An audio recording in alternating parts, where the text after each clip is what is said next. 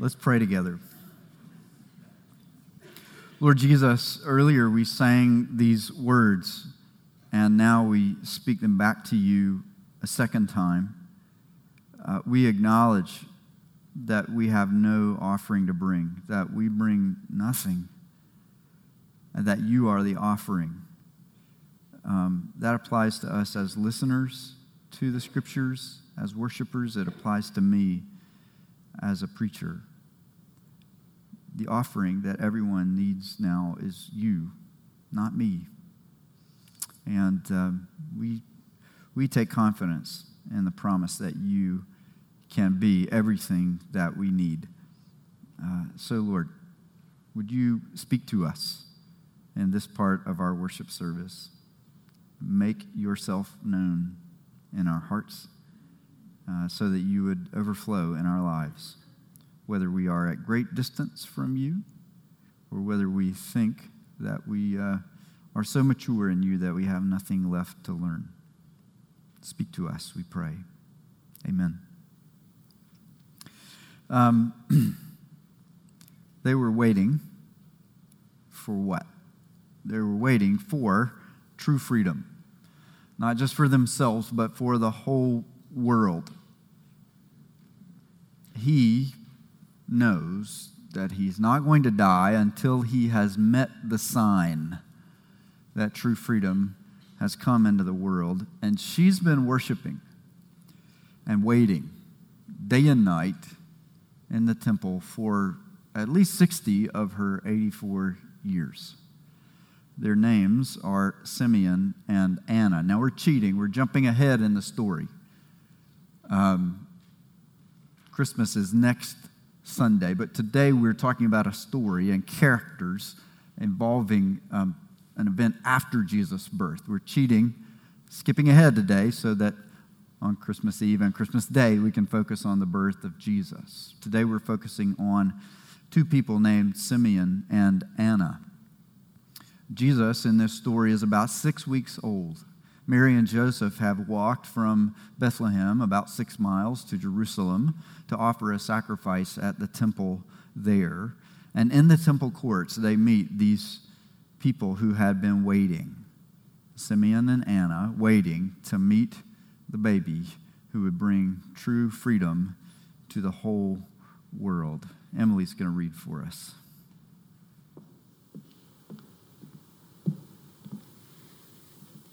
This morning's scripture comes from Luke chapter 2, verses 25 through 38. Now there was a man in Jerusalem whose name was Simeon, and this man was righteous and devout, waiting for the consolation of Israel, and the Holy Spirit was upon him. And it had been revealed to him by the Holy Spirit that he would not see death before he had seen the Lord's Christ. And he came in the Spirit into the temple. And when the parents brought in the child Jesus to do for him according to the custom of the law, he took him up in his arms and blessed God and said, Lord, now you are letting your servant depart in peace according to your word. For my eyes have seen your salvation, that you have prepared in the presence of all peoples, a light for a revelation to the Gentiles and for glory to your people Israel. And his father and his mother marveled at what was said about him. And Simeon blessed them and said to Mary his mother, Behold, this child is appointed for the fall and rising of many in Israel, and for a sign that is opposed, and a sword will pierce through your own soul also, so that thoughts from many hearts may be revealed. And there was a prophetess, Anna, the daughter of Phanuel of the tribe of Asher.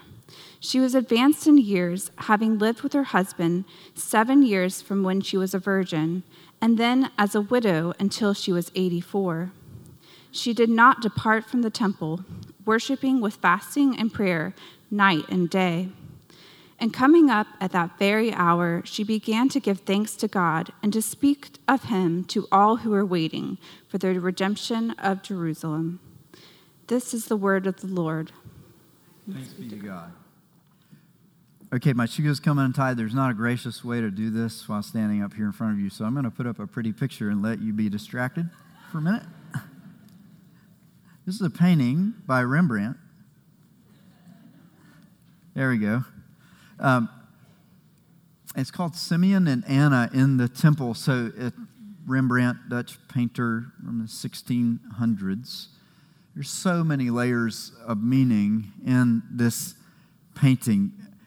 You'll notice that Simeon is looking straight at Mary and speaking to her. And as Emily just read for us, Simeon had something to say about the baby Jesus, and Joseph and Mary marveled at what was being said. But then Simeon turned to Mary and said to her, "Behold, this child is appointed for the fall and rising of many in Israel."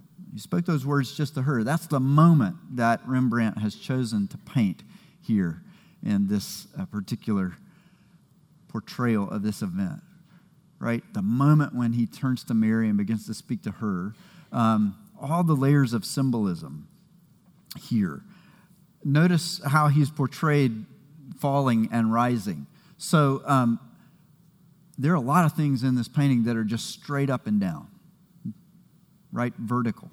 See that pillar, that column? And then notice the posture of the figures, right? Simeon is sitting straight up. Joseph, even though he's kneeling, is erect, shoulders back. Mary is straight up as well. And here's Anna. And so they are among those who are going to rise because of what Jesus is bringing into the world. And then you'll notice subtly, the whole painting kind of has these shafts of light cutting across at these angles diagonally. This angle kind of representing falling. This baby has been appointed in such a way, to such a role, that many will fall and rise because of him. Actually, the word translated rising in this text can also be translated resurrection. It's the same word used for resurrection later in the Gospels. So something about destruction and resurrection is represented in Jesus. And Rembrandt's tried to capture that and all the themes of light and dark in this painting. You see the light up in this upper corner and all this darkness down in the bottom and at the edges. And even that kind of falling and rising symbolism is represented on the faces of Mary and Anna. Anna's just full of joy. She can't wait to burst into rapture, just saying, This is the one we've been waiting for. She comes up right at that moment. Mary's face reflects more of this heaviness and weight because she just heard these heavy words from Simeon. Your baby has come, and he will cause many to fall, and many to rise again. And he will be a sign that is opposed, and a sword will pierce through your own soul also. Mary, a sword is going to pierce through your soul also. Well, that means the sword is going to pierce through someone else's soul too. Oh, the opposition to this baby will result in his soul being pierced by a sword. And Mary, when that happens to him, that same grief will pierce your soul also. All those layers of meaning baked into this painting. There's a layer of significance here that actually comes from Luke's gospel. It's this pattern of pairing a story about a man and a story about a woman. Luke could have easily told us what Simeon said without mentioning Anna. Or he could have told us what Anna did without mentioning Simeon. Luke has instead told us a story about a man, Simeon, and then back to back with it, a story about a woman, Anna. Luke does that frequently. Over a dozen times in his gospel, you'll find these pairings of stories about men and women. Why? What's that supposed to symbolize? Rembrandt created his symbols with a paintbrush. Luke creates symbolism through words. What's he trying to symbolize in these pairings of stories about men and women? Well, it's the same thing that we've heard Simeon say. Jesus is bringing redemption to the whole human race, men and women alike. He's bringing true freedom for the whole world. Let's unpack that a bit today. Let's talk about true freedom. I want to begin with an assumption that's current in our world. So throughout the contemporary Western world, there is an assumption made about true freedom. And it runs something like this. Real human freedom requires total absence of constraints. If there's any external constraint on something, then you don't have true freedom. That's the assumption of our world. That's the assumption of our culture. You would find it expressed in the art world. It would sound something like this. Creativity is stifled by boundaries. So an artist can't truly be creative if you have any boundaries on their work.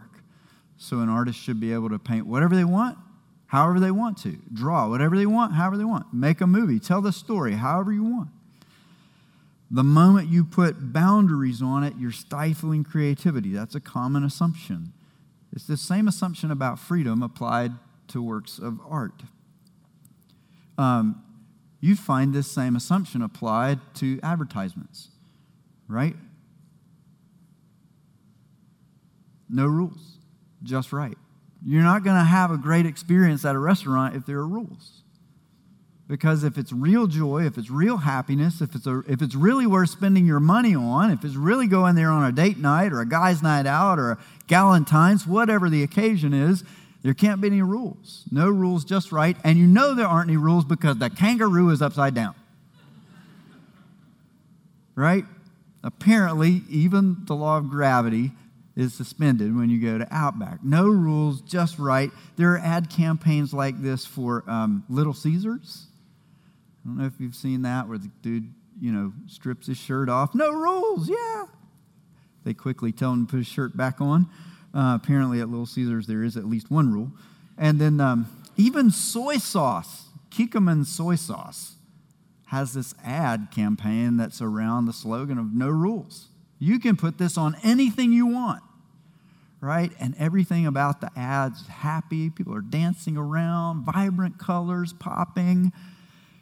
They don't mention the fact that the bottle only works if the law of gravity is operating. So again, to sell our product, there has to be at least one rule in the universe. But it's pizza, it's steakhouse, it's soy sauce. Why can you sell so many things saying no rules?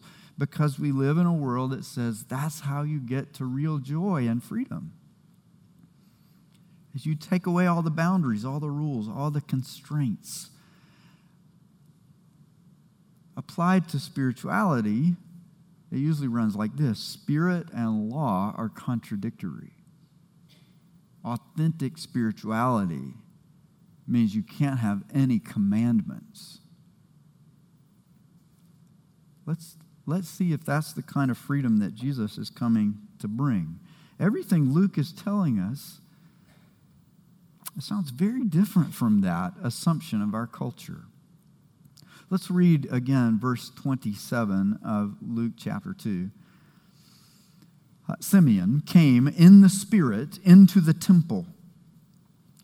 And when the parents brought in the child Jesus to do for him according to the custom of the law, he took him up into his arms and blessed God and said. So here's a man in whom the Holy Spirit has been working, and the Holy Spirit was upon him, verse 25 says.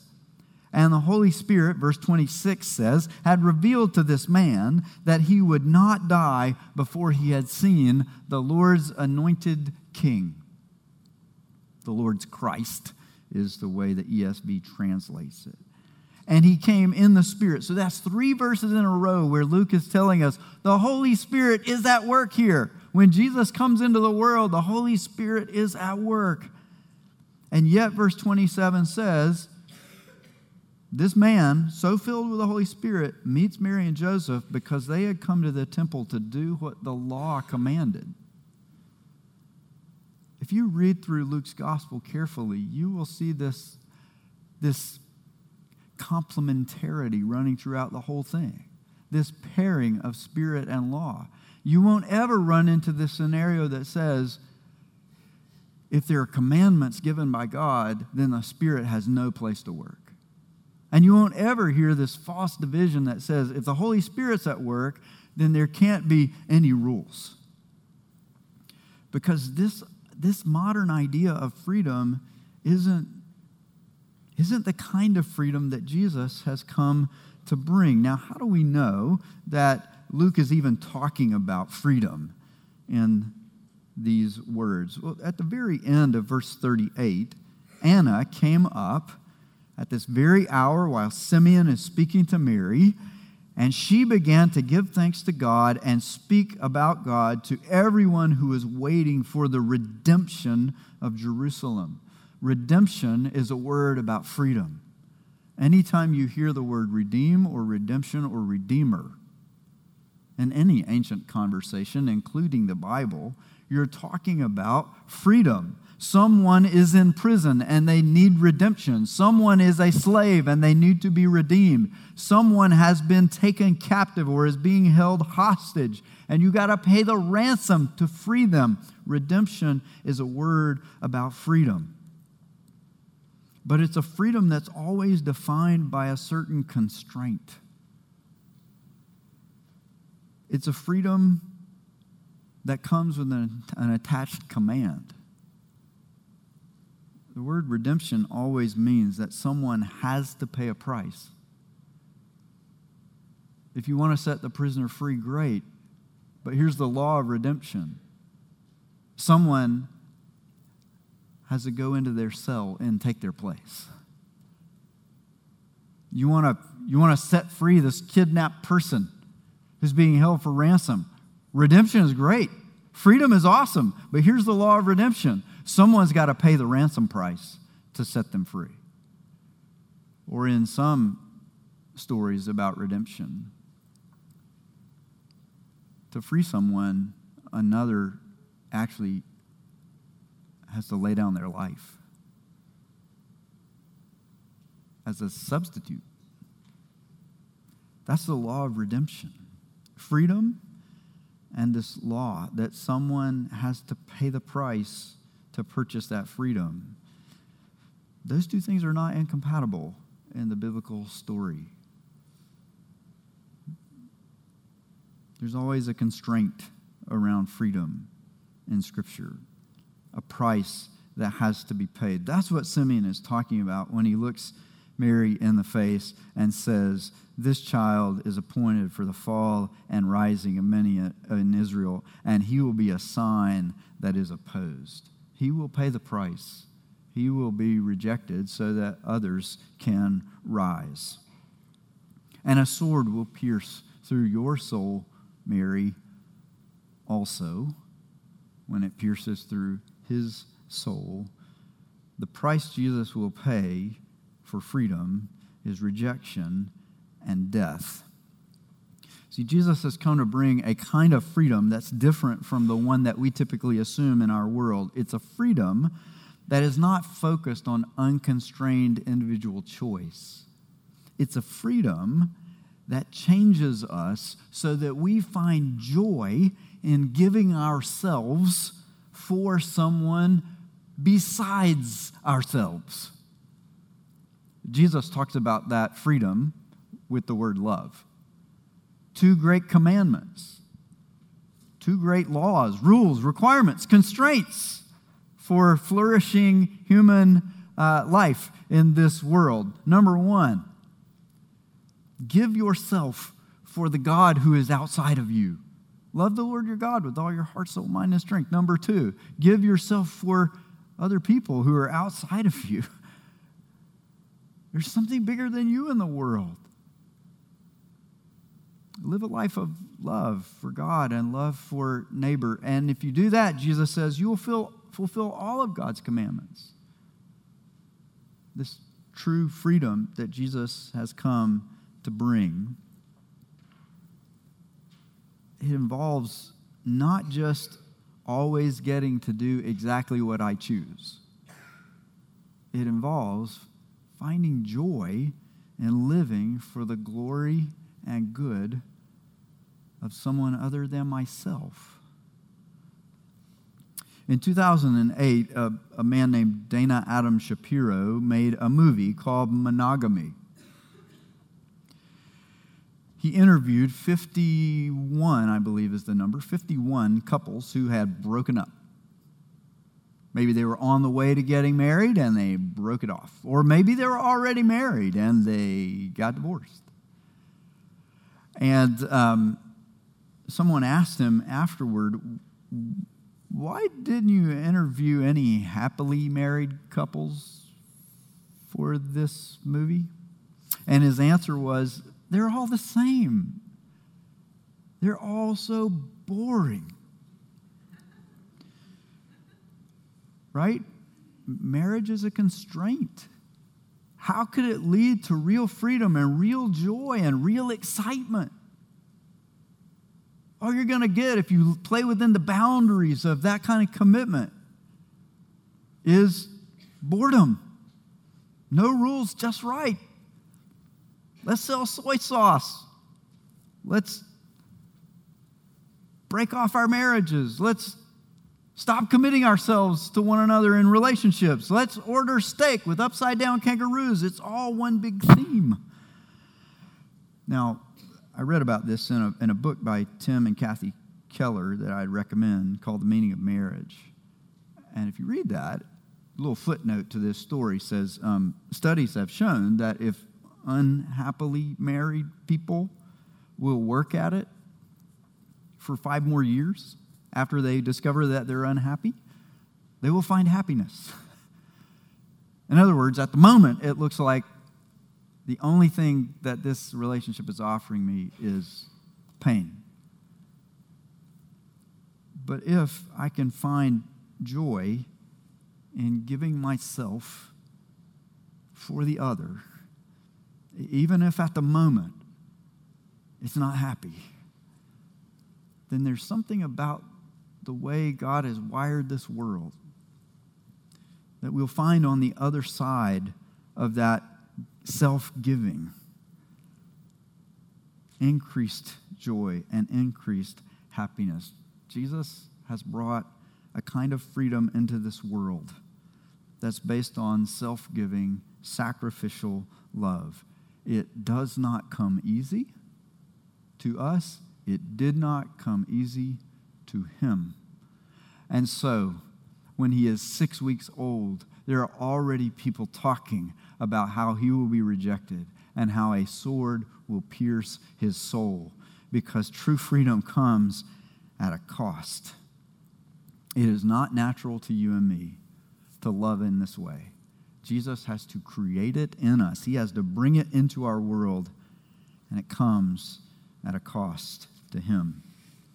Who gets to share in this freedom? Who is Jesus coming to bring redemption to? Jesus came into the world, and he will come again. He came and he will come to bring true freedom to the whole world. Here's another assumption that's alive in our context. It runs something like this: truth that's rooted in a specific time or place or context has no relevance to other times or places or contexts. This is one of the reasons why, we'll get there in a minute. Let's just unpack it a bit. Translate this. This is stating it in kind of a theoretical way.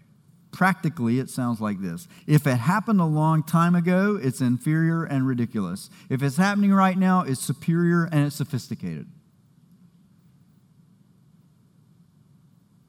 That's one of the assumptions running throughout our culture. And it's expressed in the fact that we divide ourselves up by generations. If you aren't of the same generation as I am, then you don't know what good music is. I'm sorry. Right?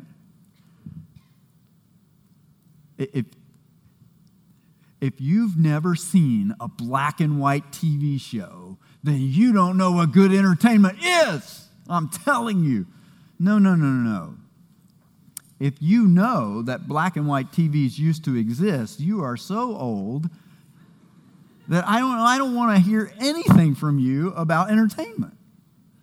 Right? This is how we kind of divide ourselves up. If you're not in the same generation as I am, then you are either stupidly young or you're stupidly old. But either way, you're stupid. And only people who are my age aren't. Isn't that the way we live? Right? And it's all based on this faulty assumption that, hey, if something's true for one time or place, then it's totally irrelevant in any other time or place. Notice how self-centered and narrow-minded that makes us. We start to read in the Bible about Jerusalem. Yeah, his parents went to Jerusalem. Why do I care about Jerusalem? It's somewhere else. All I'm interested, there may be truth over there, but that's truth for there. We're here. I don't care about there. We read the story, Simeon. He's an old man who lived a long time ago. Why do I care about old people? Why do I care about people who aren't alive now? You keep reading the story. We read this phrase, he's waiting for the consolation of Israel. Already you start, consolation sounds like an old-fashioned word. Don't talk to me. It sounds like it's rooted in Latin. Nobody speaks Latin anymore. I don't care about that word. Israel, where's that? That's not my country. I don't live there. I don't care about any of this. See how this kind of assumption, it really makes the world very small. Suddenly, all I can be interested in is what's happening right here, right now, to people who are just like me. Isn't it a good thing that our God is not like that? That our God wants to widen our world so that we become interested in people, no matter when they lived or might live in the future. No matter where they are right now, no matter what language they speak, no matter whether their culture is the same as mine, they may or may not know how to work my fancy watch. They may or may not laugh at the fact that I have a digital watch with an analog face on it. I preach shorter sermons when I use the analog face, so you're happy about this. Listen to the fact that our God uses specific historic realities to bring true freedom to the whole world. Simeon says about this one child, this little baby, who was born in a very specific time in a very specific place. Simeon says, he was brought to bring light for revelation to the Gentiles, the nations of the world, and glory to your people, Israel. Simeon is reflecting the language of the prophet Isaiah, who said in Isaiah chapter 52, verses 9 and 10, that one day God is going to cause the waste places and the deserts of the world to flourish and bloom and blossom like gardens. There's going to be so much prosperity and life abundant in our world. Why? Because the Lord has comforted his people. That's what the word consolation means. Simeon was waiting for a sign that the day of comfort has come. He was waiting for a sign that would help him to know that one day the promise of waste places becoming gardens, of deserts blooming and flourishing, will come true. Anna used a different phrase from this same passage in Isaiah.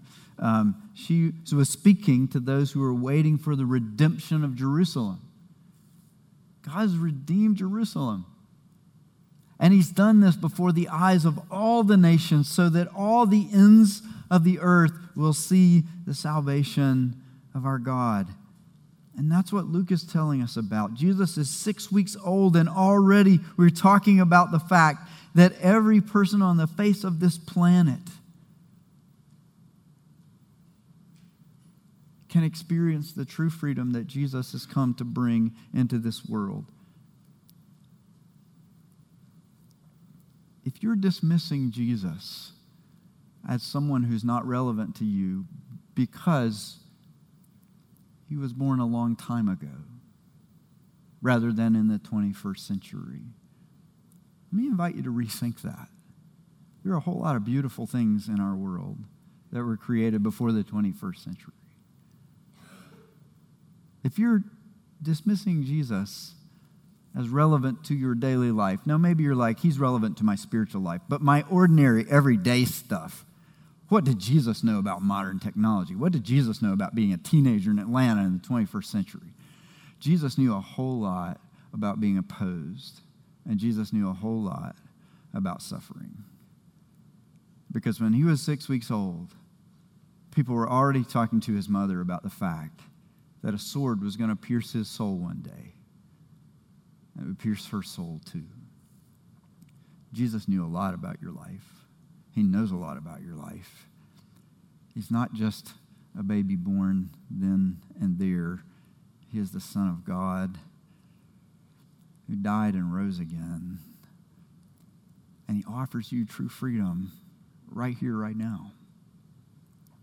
Maybe you know that already. And you've embraced Jesus and the salvation that he brings. Today's a good time to recommit to living out the freedom of love, where we push back against this tendency in our world to say, it's all about me getting my choices. And love is about living for someone else's glory other than my own, someone else's good other than my own. I want to notice something about Rembrandt's painting. It took me a while to realize this.